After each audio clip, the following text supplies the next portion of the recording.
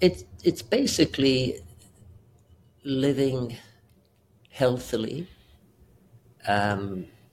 doing as well as one thinks one can, and you're never perfect. You're never going to achieve what you want to achieve, if you like. I like to have a day when I've said, well, at least I did something.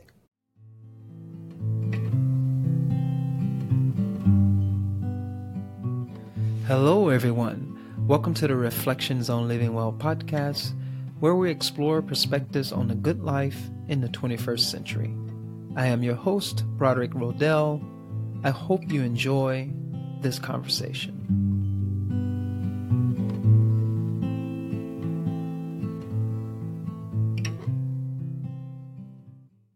Hello, everyone. Welcome back to the podcast. Today, our guest is Gordon Irving.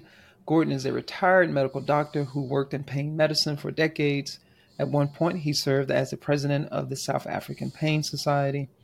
He later took over the pain clinic of the Swedish Medical Center in Seattle, Washington, where he supervised an interdisciplinary team of providers, including physicians, psychologists, as well as physical and occupational therapists. Gordon is currently involved with volunteering with the End of Life or Death with Dignity program in Washington State. Gordon feels that one can still have control over one's death as well as over one's life if circumstances allow. Hi, Gordon. Welcome. Thank you. Hi, Broderick. Well, this is exciting to have this conversation with you. I've had an earlier conversation with your lovely wife, Louise, who is such a wonderful person. I agree with that. I have to. That's good. I have to.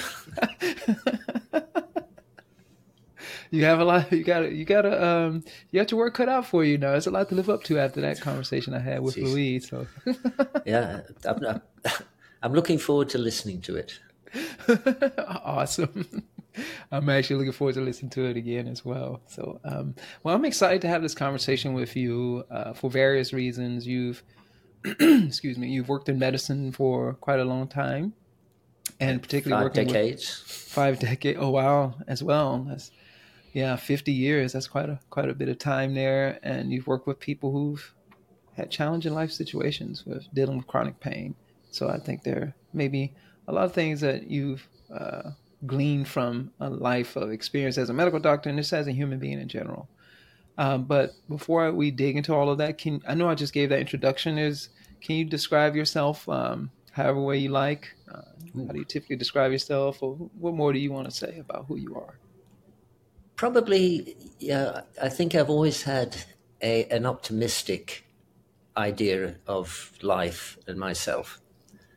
I try not to glean enemies. I don't speak badly about people. I try to have integrity. I'm always looking for the door half open. So for opportunities, for travel, for adventure, for doing things. When I hit disappointments, as we all do, I look at it a little bit like a challenge and can I get over the problem, or more likely, can I work around it? When looking at chronic pain in America, pain is not a very remunerative option for a hospital, in that we spend a lot of time talking to patients, talking about how to live life well despite whatever chronic pain they have. And talking to patients in this country, unfortunately, is not remunerative. So I had to go under the carpet a little bit so that I wouldn't be noticed. And yes, they would pay for the psychologist, or we could use a physical therapist, etc. And so those sort of problems. And the person who runs a pain center now has a different persona, much more out there, etc. And he's doing great guns. And it's just a different way of doing things. But I think bottom line is I try not to upset people. I try to have a positive attitude and keep healthy. And so far it's worked. living the life well. Oh, that's awesome. That's awesome. Yeah, I like how you brought in the living well there, and that's a driving force for who you are as a person. Can you, from the very beginning, I like to ask that question: what does living well mean for you? And we'll It, unpack it as time goes. But sure. It's basically living healthily, um, doing as well as one thinks one can, and you're never perfect. You're never going to achieve what you want to achieve, if you like. I like to have a day when I've said, well, at least I did something. It may have been, and I usually say this, that I would spend 6 hours doing something that somebody else would do in 1 hour, but at least I got it done. And now I know how to do it again if I had to do it again. Uh, it's the day is really, yeah, exercise, meeting people, well, not necessarily meeting people, but chatting, um, and really just having a full day. And at the end of the day, saying, yeah, it was a pretty good day. Yeah, could have been better, but could have been worse. Yeah, pretty good day. Time to go to sleep. nice, nice. I like how you talk about the good life, and reflecting on a day's journey, and and overall being healthy and challenging yourself, being engaged with life, having relationships, conversations with others requires relating. Um, yeah, being able to reflect on your day and see if you had and reflect on if your day was a good day or not.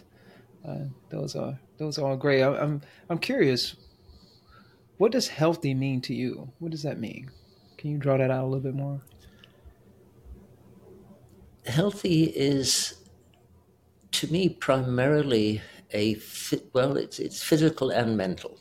Uh, Physically, that I can still go for a walk. I used to do a lot of running, long distance running, and my hip gave up after a while. So I now walk or I go on a bicycle. Um, and I think that's very important for brain functioning and feeling positive. Then there's the psychological part of it where one has one's ups and downs with people, especially people you are close to. But being able to talk through that, to be able to come to some sort of conclusion, to be able to admit you're wrong and just move on. Trying not to. I think you have negative energy which can build up, and if you allow it to build up, you just focus, and you can stay in that story. Oh, they said that to me. They didn't understand me. Yeah, I'm better than that. Oh, what do they think they are? Or you can say, okay, I yeah, I messed up, or maybe I didn't mess up, but they think I messed up. That's fine. Yeah, and let's just move on. So I think both the health issue and the dealing with stress and dealing with communications, they're all interwoven. It's part of the good life, having the healthy body, healthy mind side. And Mm-hmm. that's what I mean by healthy. Mm-hmm. Well, that's great, and I think the importance of exercise and how you preface that in the beginning. I think sometimes we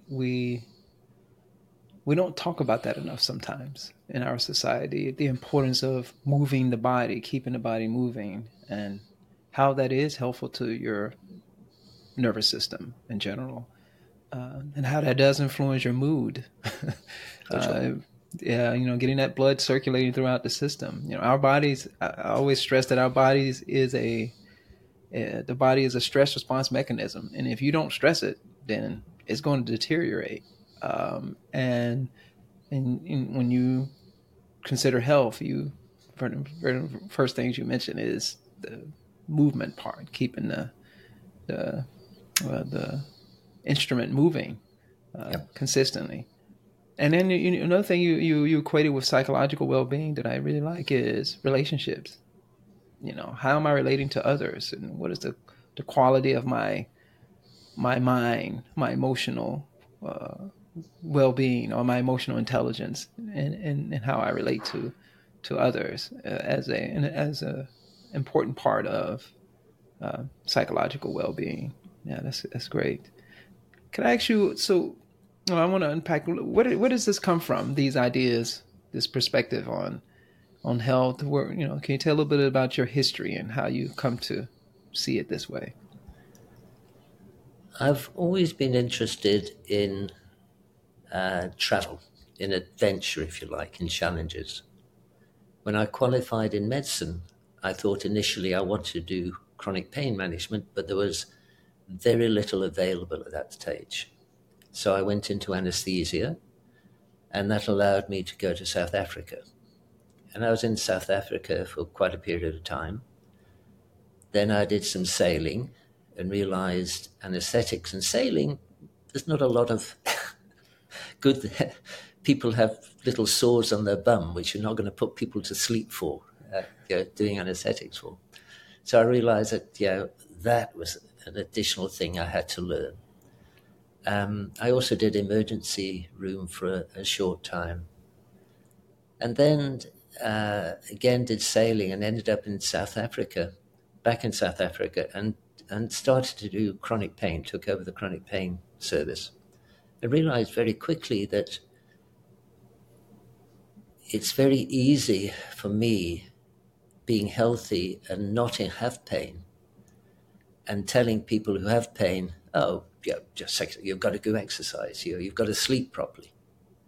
And somebody explained it to me once that if you take a paper, well, not a paper clip, but a clothes peg, and you put it on your lip and you squeeze hard, and then you keep it on there for 24 hours, 7 days a week, that's how chronic pain begins to infuse the mind. You just can't take your mind out of it.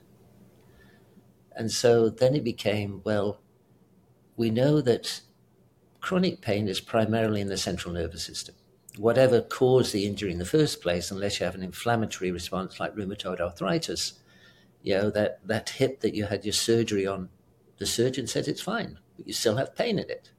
That back surgery you had, you still have pain in it, but the surgeon says, well, there's nothing more to do, or usually, well, we can go a little bit higher, and maybe that will help to fuse, etc.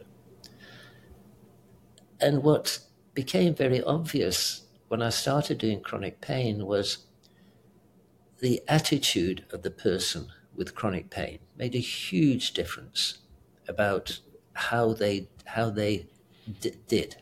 coped with pain.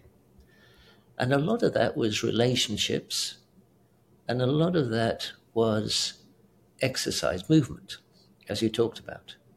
Now, there's other things like sleep, nutrition, etc., which are very important. But until somebody starts taking control themselves, pain is not passive. Pain is active to the patient, but they want a magic bullet. We can't give them a magic bullet. So how the heck do you live a life well when you've got a clothes peg on your lip and you can't talk? It's agony the whole time.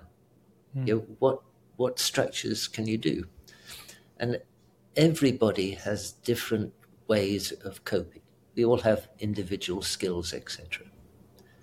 So dealing with the patients and trying to get them to change in some way also made me look at my life. Why was I getting upset at things? And a lot of the time was because my id was getting in the way. I am important. What do you mean I've got to take out the trash? Oh, I'm British as well. Yeah. It's a wonderful accent. People think I'm really intelligent because I have this accent. That was the one thing that I started off working in the States, in Houston. And people would come and, I was talking to them about how they got to start moving and this. I said, Doc, I don't know what you just said, but, say it again. Yeah, y'all. You mean you didn't hear what I said? You heard how I said it, but not what it meant. So then you have to sort of, and then you say to the patient, well, what did I actually say? Don't know, doc, but it was lovely. Say it again.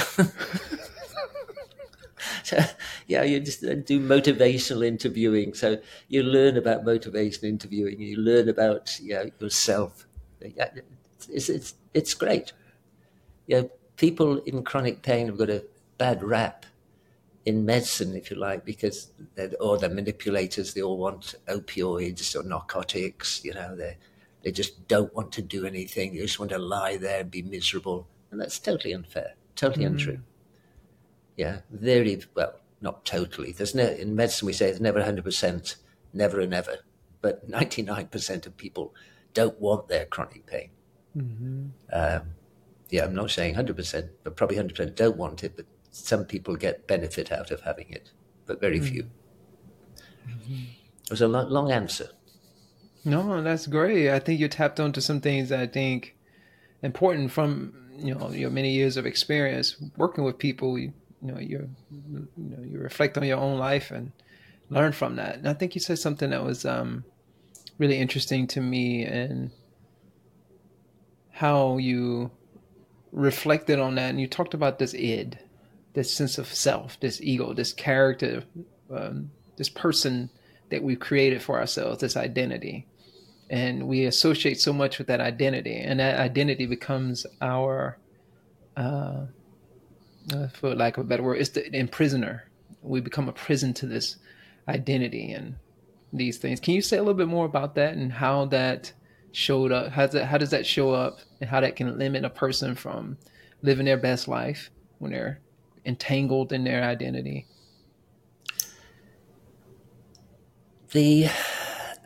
That's a long question. Yeah. We all have this so-called id. It may reside in something called the prefrontal cortex, which is where you may ask me to do something, like you asked me to do this interview. And I initially said, no, I'm not going to do that. I'm not going to expose myself to these questions like id, which I may not know anything about, but I pontificate in my British accent. And then you say, well, hang on a second, that's my initial prefrontal cortex stopping it. And it ruminates and it repeats. And you say, let me just think about it. Let me do a bit of cogitating, whatever. And that allows it past. If you have the id that stops this cogitation and thinking about it, we say, I am important. This is me. Don't mess with me. I think politicians have that in abundance sometimes. So you're going to get your way, whatever. The id, if you look at a small child, they don't have it. Everything goes through. Mm-hmm. And they can relate, and they just say whatever. Oh, Grandpa, yeah, why have you got hairs up your nose? Fair enough. Because I have hairs up my nose. Why don't you have hair on your head? As my hair's coming down from there, it's going down to my nose. It's fairly obvious. But they say things, and we don't say things because we're scared of perhaps hurting people. It's not a bad thing. But at the same time, you restrict yourself. And I think allowing a dissolution of id at times in a safe area is good, where you can, whether it's by yoga, by meditation, by exercise. And I think for me, exercising, when I used to run a lot, that was a time that really broke down. You can't really concentrate too much on that's not quite true. I start off with a problem, and I used to say half an hour into the run, I no longer have a problem, and I can't even remember what the problem was when I started. So it dissolves things, mm-hmm. and it lets your id. The first time I was in a marathon, a lady passed me in the marathon. I don't know, it's my third or fourth marathon in South Africa. and this lady belted past me with about 6 miles to go. I thought, that's not right. I'm male. I shouldn't let a female beat me, for heaven's sakes. And so, of course, I tried to kill myself to catch up, couldn't. And, she beat me, and another lady went past me. And after that, women went past me all the time. They were just better than I was. That was my id that was stopping things. Mm-hmm. And so at times when I get really upset, something's gone wrong, somebody said something about me, I read something that relates to myself. I say, well, is it id that's occurring, or what's happening? Is it my id getting in the way? And often it is. And then I say, okay, do I want to stay in that story? Do I want to remain, fed up and pissed off, or can I now go somewhere else and say, no, this is affecting me. I'm not liking what I am. Let me just move on, or let me take some sort of action. So, for example, when I used to have meetings, I would have a meeting, then I would summarize what the meeting was and what the next steps were. And I would send the email round to everybody saying, this is what I think, I may have mistaken it, but this is my understanding of what the meeting said. So that people could say, no, we didn't say that. No, you've got that wrong. We won't do it then.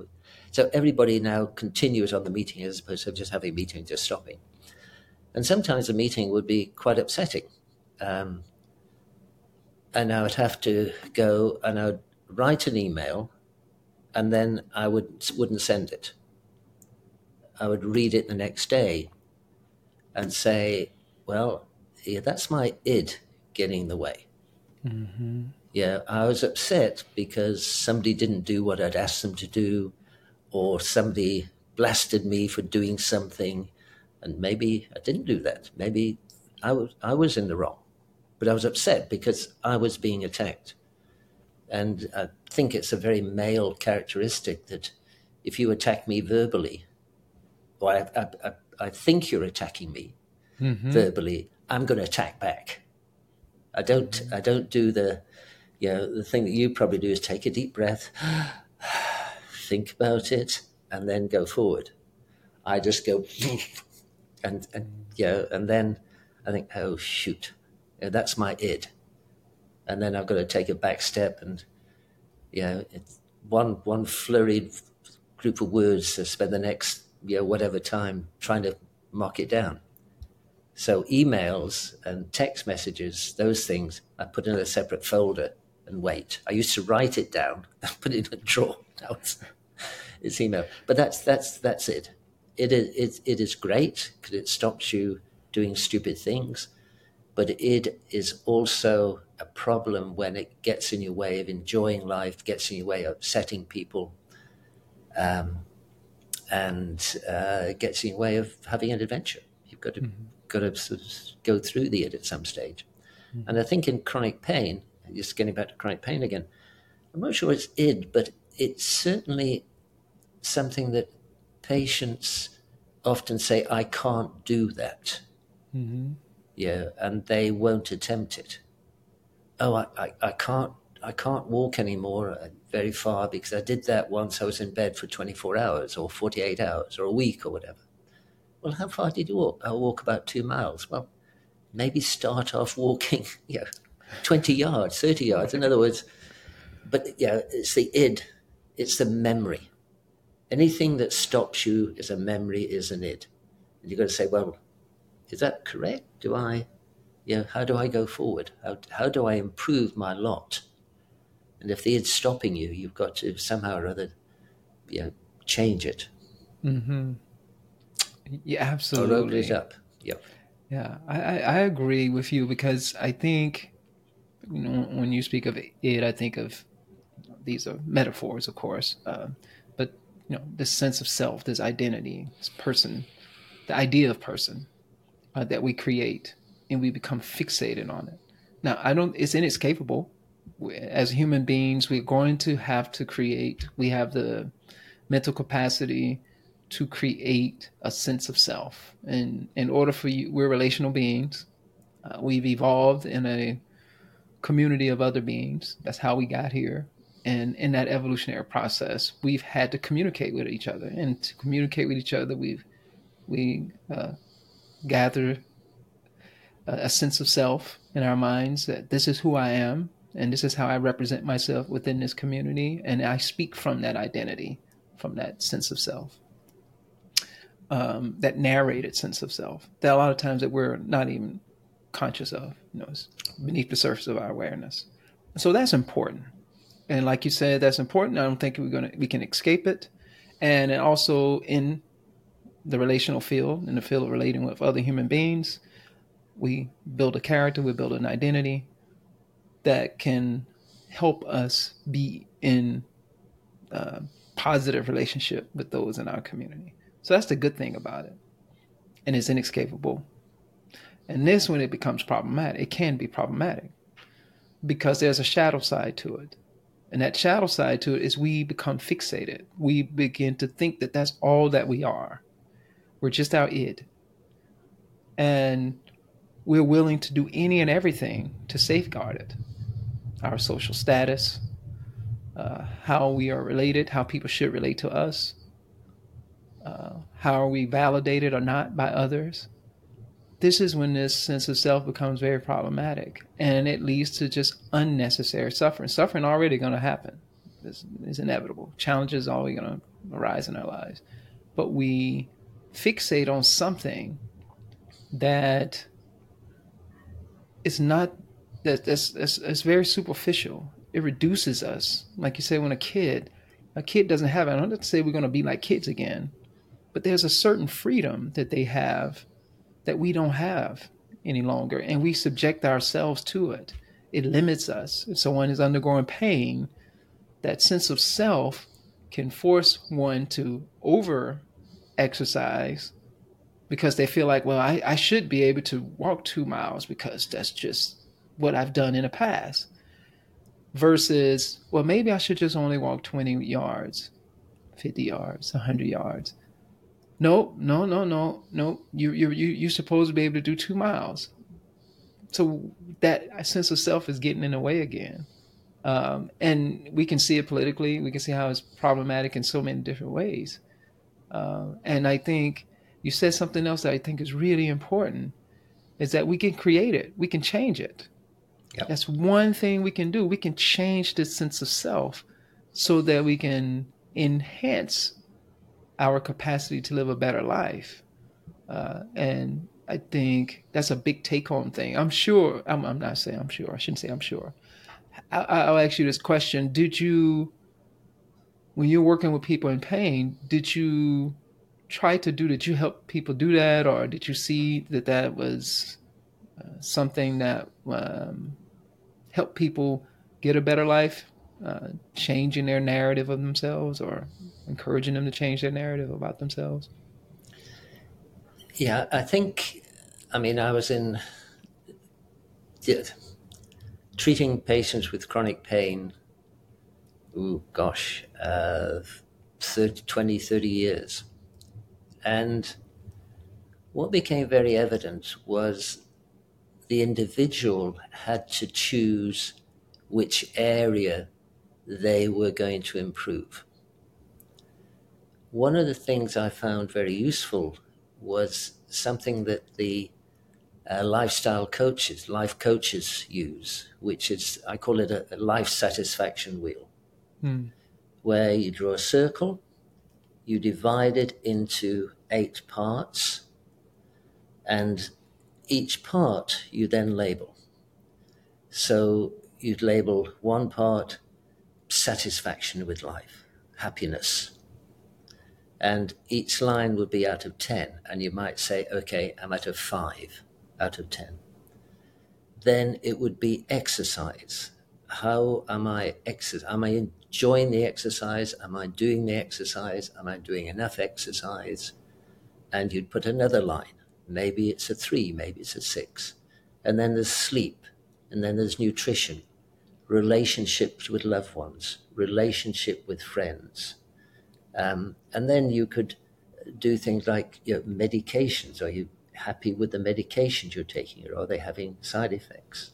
Spiritual. Do you have passion? Do you have something you feel proud about doing? Do you spend time relaxation? Meditation can be. So you have a choice within those 8 things of what you want to think of. And you think of, you can do it this moment, over the last couple of days or whatever, but you put your 6s, your 7s, your 8s, and then you look at it, and that's your life in a time capsule, if you like. You don't need to share with anybody, or you could if you wanted to. But then you say, well, my relationship with my friend or my loved one is not good, and my exercise is not good.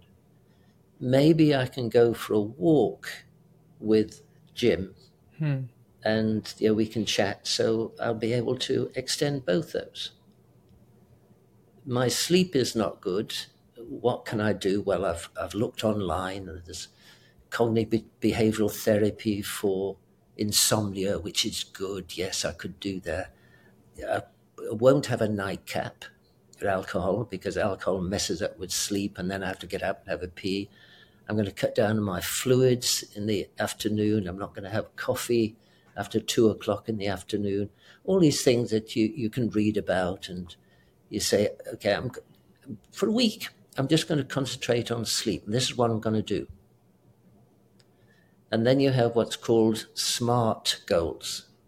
Do you know SMART goals? Yeah. Mm-hmm. Yeah, so they're specific, measurable, achievable, reasonable, and timely. I'm going to walk 100 yards 3 times a week.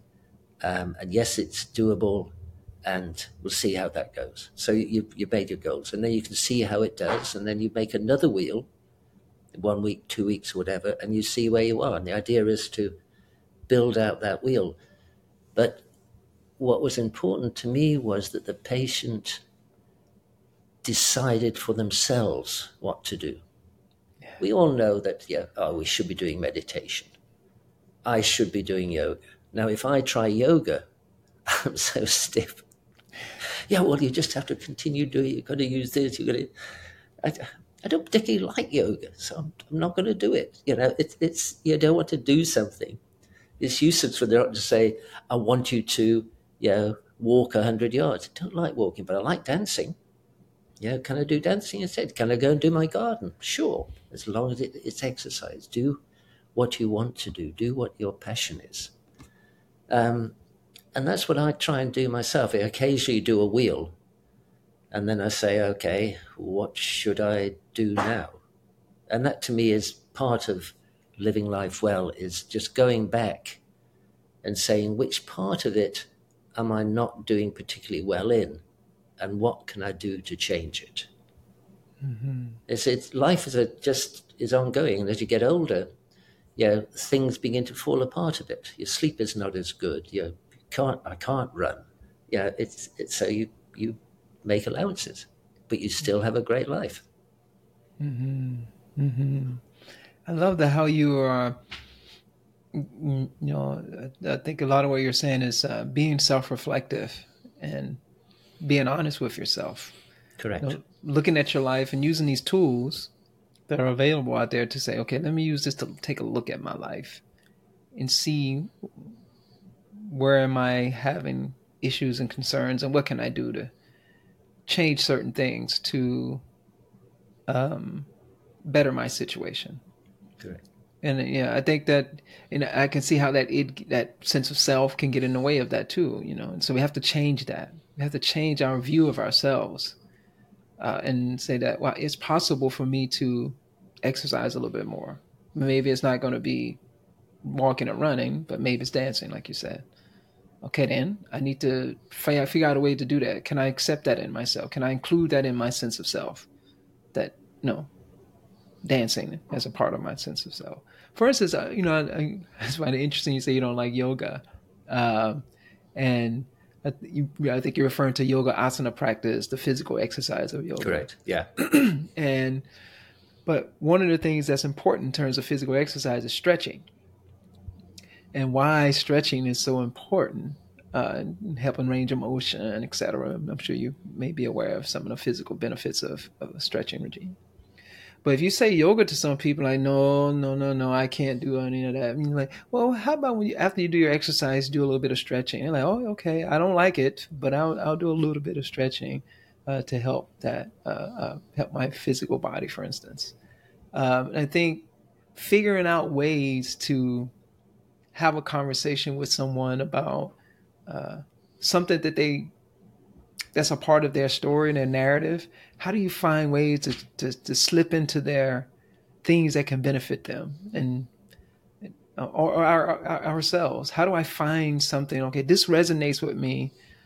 How do I find a way to do something that's good for me, but that also resonates with my personality, with my idea of myself?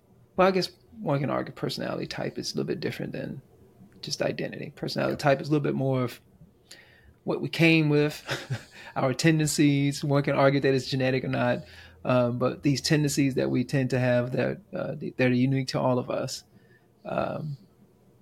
is a little bit different than, I would think, id, which is a little bit more of a narrative and a story about all of that.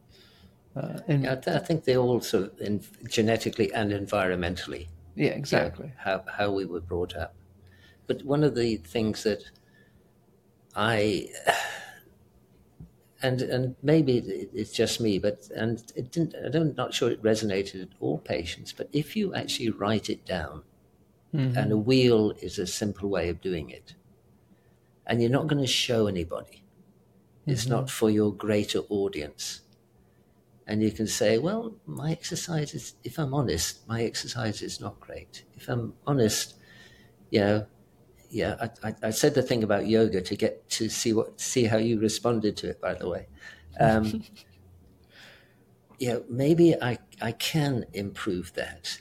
And let's see how I can improve it. So there's one thing you don't say, I'm going to improve my sleep, my exercise, my relationships, my spirituality, all in one go. You say, let me just concentrate small little steps. And you do small little steps, you do one thing. I'm going to do some yoga. I'm going to do some stretching. I saw that great YouTube. I'm going to just do that 10 minutes a day. Yeah, I'll do it in the morning. I'll do it as a routine. So then you put that down as a goal. And a week later you say, well, did I do it? And it's hard. People, I don't have, you say 10 minutes in 24 hours, or maybe you're sleeping 8 hours or whatever. No, you've got the latest Netflix to binge on or whatever. So it's, you're saying, okay, now I'm going to devote this time to myself.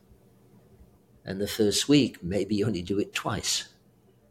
And you look at it and say, oh, okay, what's stopping me? Oh, right, I'm going to get up a little bit earlier to do a 10 minutes, or maybe I'll do 5 minutes. So you make but all the time you're having that discussion with yourself. You're having a discussion with your id. And your id is saying, no, I can't do that. I need my extra 5 minutes lying. I need to watch the end of that Netflix series. It's only 11 episodes, for heaven's sakes. I can do that. And then I'll do my sleep next time. Yeah. So it's very hard. Just like some of your questions you asked before coming here. You've sent some letters, some questions, and I thought those are hard. Those are self-reflective questions. Those are hitting the id right in the stomach. Mm-hmm. And how do I handle that? And that's why initially in my id said, "You're not kicking me in the stomach. Yeah, we're not doing the interview." But it's important. It's important. For my personality, is to write it down. Mm-hmm. I think for my wife, Louise, who you've interviewed, I don't think she'd write it down. She knows about it. She would take it in and internalize it without having to do writing. Mm-hmm. I need to sort of have a pen in hand, do a nice little picture, and then say, okay, how did I do? Did I score? Did I win? Yeah. Everything's a challenge. Yeah, we have to challenge ourselves. I think when I said the body is a stress response mechanism, but the mind is too. We have to exercise everything. I mean, exercise I look at as challenge. Excuse me. In order for us to grow, to expand, we have to challenge ourselves. Yep. And the story we have, the stories that we care, our personal philosophy needs to be challenged consistently, because life is inevitably full of those challenges, and so we're going to have to contend with those things, and we need to have something in our philosophy of life that can help us contend with those various challenges. And I guess a question I have for you is, so I know this is pain, but I hope the audience can get something from this. 'Cause I think it's a unique thing that you working with people in chronic pain. I think there's just so much to learn from that. How do you, how do I word this? How do you get people to, I mean, these are my words, find value in challenging their narrative about themselves? And how do you get them to find value in their own well-being and saying, hey, if you do these things can help you feel better? I would suspect, I mean, I see just in everybody, it's really hard for people to do. Correct. To find value, enough value in themselves. They value themselves, but the story that they're telling about themselves is limiting them from really valuing themselves in a different way that's going to help them live better. How do you even do that? Again, there are, if you like, tricks of the trade. Mm-hmm. And motivational interviewing is, I Yeah. think, one of the major things. So, yeah, if you're smoking is incredibly bad for pain, as well as for carcinogens and brain, etc., etc.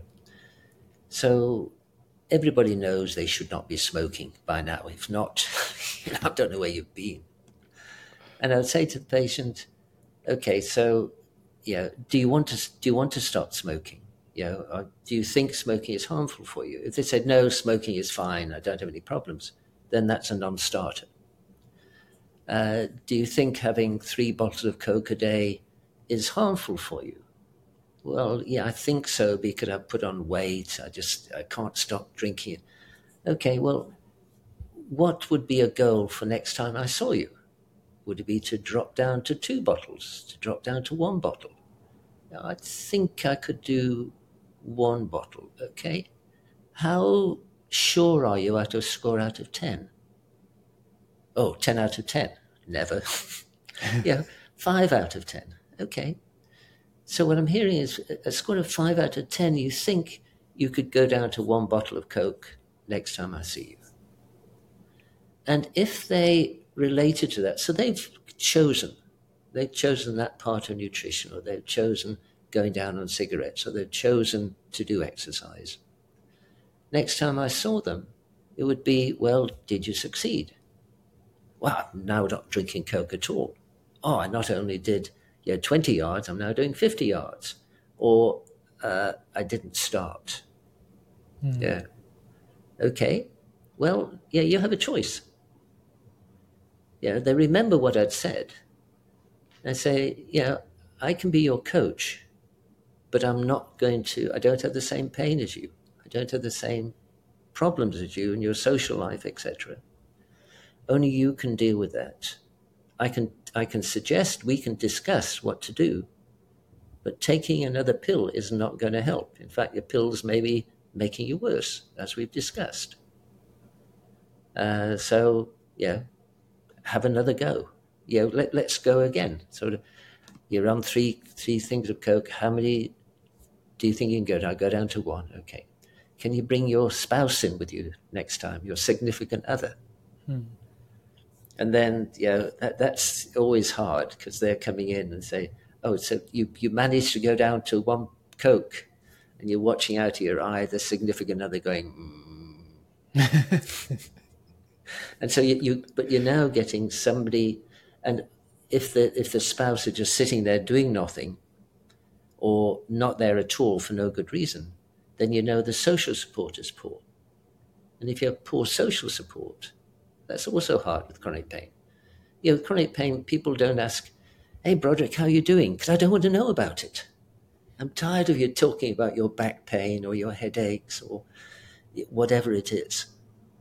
So I will say hi and go off, as opposed to having a conversation, because you'll bring in your back pain at some stage, and I'm tired of listening to it. And if you're living with somebody like that, then that's hard. So again, they've got to realize it, and then they've got to deal with that. It's dealing with an awful lot of stuff. And it's hard to live life well when you have that damn clip on your lip. Yeah. This is great because I wasn't expecting that. I think this is really wonderful because it's such an analogy for a metaphor for all of us. We all can do that. That little clip in our mouth. We all have it to an extent. We're constantly in a state of we're dissatisfied about something. There's always something that's going to happen. There's always a problem or issue with somebody, or something that we wanted to accomplish and that we were not able to accomplish. Like you said in the beginning, we're not going to get everything we want in life. And I think we can, this is what you've done with people with chronic pain. But can you say a little bit more how all of us can apply these things to our lives to make our lives better, even if we're not undergoing chronic physical pain and the various psychological issues concerned with that? How do you flip that into? How do you generalize those things that you've mentioned? Because there's a lot of it that's in that could help us live a better life. I think to me, exercise is probably the most important thing. Movement, be it yoga, be it walking, cycling, dancing, parking at the other end of the car park and walking to the shops, as opposed to driving around looking for the nearest parking place. Sleep. We're chronically deprived of sleep. We need to have 7-8 hours a night sleep, ideally, both for and that should be paramount whatever age we are. Mm-hmm. There's very good studies showing that various toxins that, like amyloid, build up in the brain, and when we're in non-REM sleep, they get washed out. So if you're having poor sleep, they ain't getting washed out, they're building up. And when you look at Alzheimer's patients, they've built up in areas which are affected by poor sleep. So is it causality? Is it just happens? We don't know, but certainly sleep's important. If you don't get good sleep, you feel rotten the next day. You don't cope very well. Your relationships, everything goes to hell in a handbasket, including exercise. So I'm always looking at my sleep, my exercise, my relationships. Living with Louise is amazing, because he's always saying, "Oh, yeah, whatever, life is never quite that way. Sometimes it's that way. Sometimes, but but it's communication, which is life, and having a loving family, and nutrition, and there's certain things in life. I've read a lot about nutrition. I love my IPA. I love a beer. And sometimes I'll have a little bit too much IPA, and then I suffer for a while and I don't have any. Then then somebody comes round and I have an IPA or have a glass of wine type thing. And that's fine. Like having an ice cream or having sugar of some sort occasionally. It's not harmful. It's when you're having it all the time. Mm-hmm. And when you're having these ultra-processed foods, they are dreadful. Mm-hmm. So I try. The trouble with ultra-processed foods is you can watch the telly or you can be on the computer, and before you know it, it's, hang on, where's it all gone? Mm-hmm. It's mindless eating. So trying to be more mindful eating, all these little things. Am I good at doing them? Nah, yeah, I'm average. Maybe I'm a little bit above average because I think about it. But if we start doing those and start thinking about it, then I think we become more aware. Then we can start having our lifestyle. Yeah, do I meditate every day? No, I don't. Do I meditate frequently? Yes. Do I try and, be mindful of things? Do I try and look around me when I walk? Do I sometimes walk without podcasts? Yes, I do. Oh gosh, no noise coming in. It's amazing. Mm-hmm. I can see things. Instead of sort of doing my whatever mileage and then coming back and says, where did I go again? Oh yeah. So we are so busy. We're so inundated with things. I think sometimes we just need to just relax. Go to a dark room or just go to quiet and just think. Before going to bed, I like to just think about the day. Try not to have computer on or something, for the last hour before going to bed. Again, that's a sleep thing. And can everybody do it? Sure they can. Is it free? Absolutely. Is it difficult? I can't do it's difficult. Yeah, it's very difficult. And just because it's difficult doesn't mean that we It's a can't. challenge. That's a Remember, it's a challenge, challenge. which is inevitable. And when you say free, I was like, oh, is it free? Uh, it may not. I look at it as it's not free in terms of you have to give up something. If you're not going to eat those cheese doodles or whatever that overly processed food is that you're consuming excessively, you have to give it up. You have to let that go. You have to surrender that thing, and that is very, very difficult, especially if it's. I probably overuse this term, but when we have habits and they're like addictions because they're feeding that pleasure Yeah. pathway in our brains, and it's like, well, it's like an addiction. It's going to be hard to give up that habit. Especially if you've been doing something for a long time. It's going to be hard. It's like a Grand Canyon in your nervous system. It's so etched, and then Yeah. you're going to go out and try to change.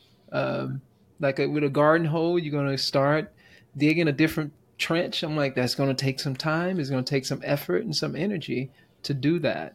And I find that that's a hard thing for a lot of us. Is that it looks so daunting. We're like, oh, I do want to feel better, but then, oh man, I have to break my addictions, and that's challenging. That's Yep. hard because it is feeding our pleasure pathway. It's like a drug. We tend to think drugs are all exogenous. No, they're endogenous, meaning that so folks exogenous mean drugs taken from some external thing that you take and put in versus some chemical that's generated from some action or some way of thinking internally. And that's a drug too, and there's various things that we do in life that trigger certain internal drugs or Yep. neurotransmitter chemicals to influence our nervous system in various ways. And so it's hard. It's hard being human. It's not easy. It is. It's like somebody under chronic pain. We may not have chronic physical pain like someone who does have significant physical pain, but we may have psychological, spiritual pain of some sort, or And it dissatisfaction. can be just as real as physical pain. Exactly. And just as daunting, just as incapacitating. Exactly. One of the things before we go is to think about nutrition and how the gut makes an awful lot of neurotransmitters, internal chemicals. Mm-hmm. Like, we use antidepressants, which are to do often with serotonin. Mm-hmm. Most of our serotonin is produced in the gut and then transfers up to the brain. There's something called brain-derived BNDF. Doesn't matter what it is, but it's when you exercise, this brain factor makes us feel good. It's also produced in the gut, taking in the right foods. So, we are what we eat. I think it's a very, very valid to think about. Exactly. And if you don't feel good after a meal, it's because you ate too much, or maybe it was the too wrong sort of stuff. Exactly. Yeah, these things are so intertwined. So you They are. threw something in there earlier, and before we leave, I want to ask you about it. You said something about spirituality as is one of those things in the will Yeah. that you encourage patients and yourself that you evaluate. Can you say about a little bit more the importance of spirituality, or clarify what you mean by spirituality in terms of living a good life? Yeah, in my mind, I don't think of spirituality in form of a religion necessarily, but some people may think of it as they have a religion which they're very involved with, and that's spiritual. Um, to me, it's something that you want to um, have a passion, you want to have a purpose for doing things. So if you have a purpose, to me, that's a spirituality, if you like. Yeah, I want to do whatever it is because of whatever. I want to walk 100 yards. I want to sleep better, whatever it is. Yeah, I want to be a better person. I want to, talk to my kids. I want to, whatever.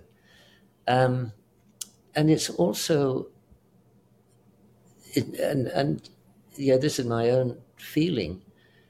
To me, spirituality and feeling in the moment is part and parcel of the same thing. So if I'm in the moment, I feel my mind is open and I'm just taking things in. I can be in the woods, just stop, look around, and take a breath in and say, yeah, this is good. I can be in town and do it. To me, that's spiritual. Mm-hmm. Something that's gives you a feeling of, life is good. Yeah, I can, to heck with it. Yeah, you don't have the moment of anxiety. You don't have all these thoughts going in. Your mind is open and you're just taking in and you're saying, yeah, it's not bad. Mm-hmm. I could be here for a little while longer. Mm-hmm. Maybe. Yeah. It's like, I guess I can say a few words about that. My interpretation of what you're saying. It's like there's this spaciousness, this ineffable spaciousness, like, that you get when you're in nature, especially up there where you all are in the Northwest. It's a very special place, by the way. To just be in to just stop and pause and just sit and be with everything in that Mm-hmm. silence, in that spaciousness of mind, when we don't have all these conflicting ruminations taking up space. I know it happens momentarily, in meditation training of various traditions. We train ourselves to try to have more of those moments of spaciousness, of silence, when things have calmed down. And yeah, you're right. Spirituality points to that. Spirituality is a lot of things, but that's one that I relate to when you say that, is that sense of spaciousness when we can quote unquote transcend our identity, just even if it's a flash moment where I don't have to deal or contend with myself inflicting wounds on my own self through the Yeah. dialogue, Yeah. where I could just be like, oh, I had a moment of silence. And spiritual exercises are to help facilitate that silence, that ineffable silence and spaciousness. And these are all words that we're pointing to. We're pointing to something that is ultimately indescribable. It's a feeling. It's a sense that we get, that spirituality. And the id is not there. It's not there. Again, I don't think we should live like kids. Again, we can't anyway. No. But that freedom and that spaciousness, It's wonderful. wow. Yep. It's just amazing. That's the beautiful thing about being with them, is that you can some people get irritated by kids. I'm like, quit projecting your own adult crazy mind self onto them, and just be with that freedom. Yep. Just get a taste of it. Yeah, it's wonderful when it happens. Exactly. So this has been great, Gordon. I have a final thought, a question to ask of you. Is there anything you would like to leave the audience with? I know you've left a lot with us in this conversation. I know for me, there's a lot I can just tell I'm very reflective with this conversation. It's been very practical. And I want to know if you have any last things you would like to leave. It can be suggestions, it can be a recommendation, it can be a thought for people, whatever you would like to leave for the audience before we close. I think one of the things with my reading, my dealing with patients, is that leading a good life or leading the way we want to be should start very early on. It's never too late to start, but when you look at atherosclerosis and heart disease, when you look at Alzheimer's, when you look at problems, these are years in the making. And if we're unaware, in my 20s, I'm in my 30s, I can eat what I like, I can smoke what I like, I don't need to No, it's really living the good life should be all the time, ideally. Now you go off the rails sometimes, but even starting whenever you start, it's never too late, but you're never going to be able to get back there. And if you've had your first heart attack, yes, you can hopefully prevent a second one, but the first one's occurred. What you want to do is go back to your 30s and 40s and say, now I'm going to decrease the stress. I'm going to try and eat healthily. I'm going to try and get enough sleep, enough exercise. I know how to do it. Because most people know how to do it. Certainly listening to this podcast will know how to do it. And there's YouTubes can tell you how to do it for hours and hours and hours. So just start and progress. And if you do that and it becomes a habit, so now you have those neurochemicals from your gut and your brain, it's hard to stop doing it. You have a break sometimes, but then you get back to doing your meditation, to doing your exercise, nutrition, whatever.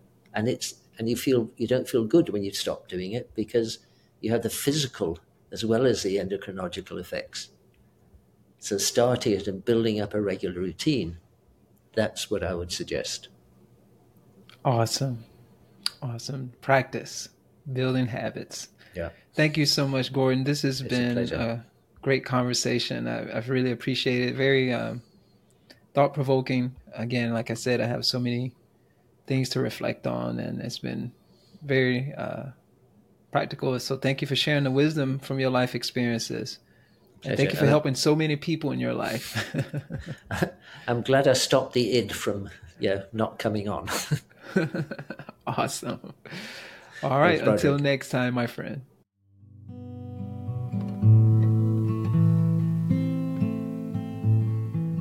Thank you so much for tuning into the show. I hope this conversation has inspired you to reflect on your own views of the good life. If you enjoyed the show and want to hear more inspiring and thought-provoking conversations, please follow, write a review, and rate us on your favorite podcast app. If you are tuning in on YouTube, please hit that like button and subscribe. Your support is very much appreciated.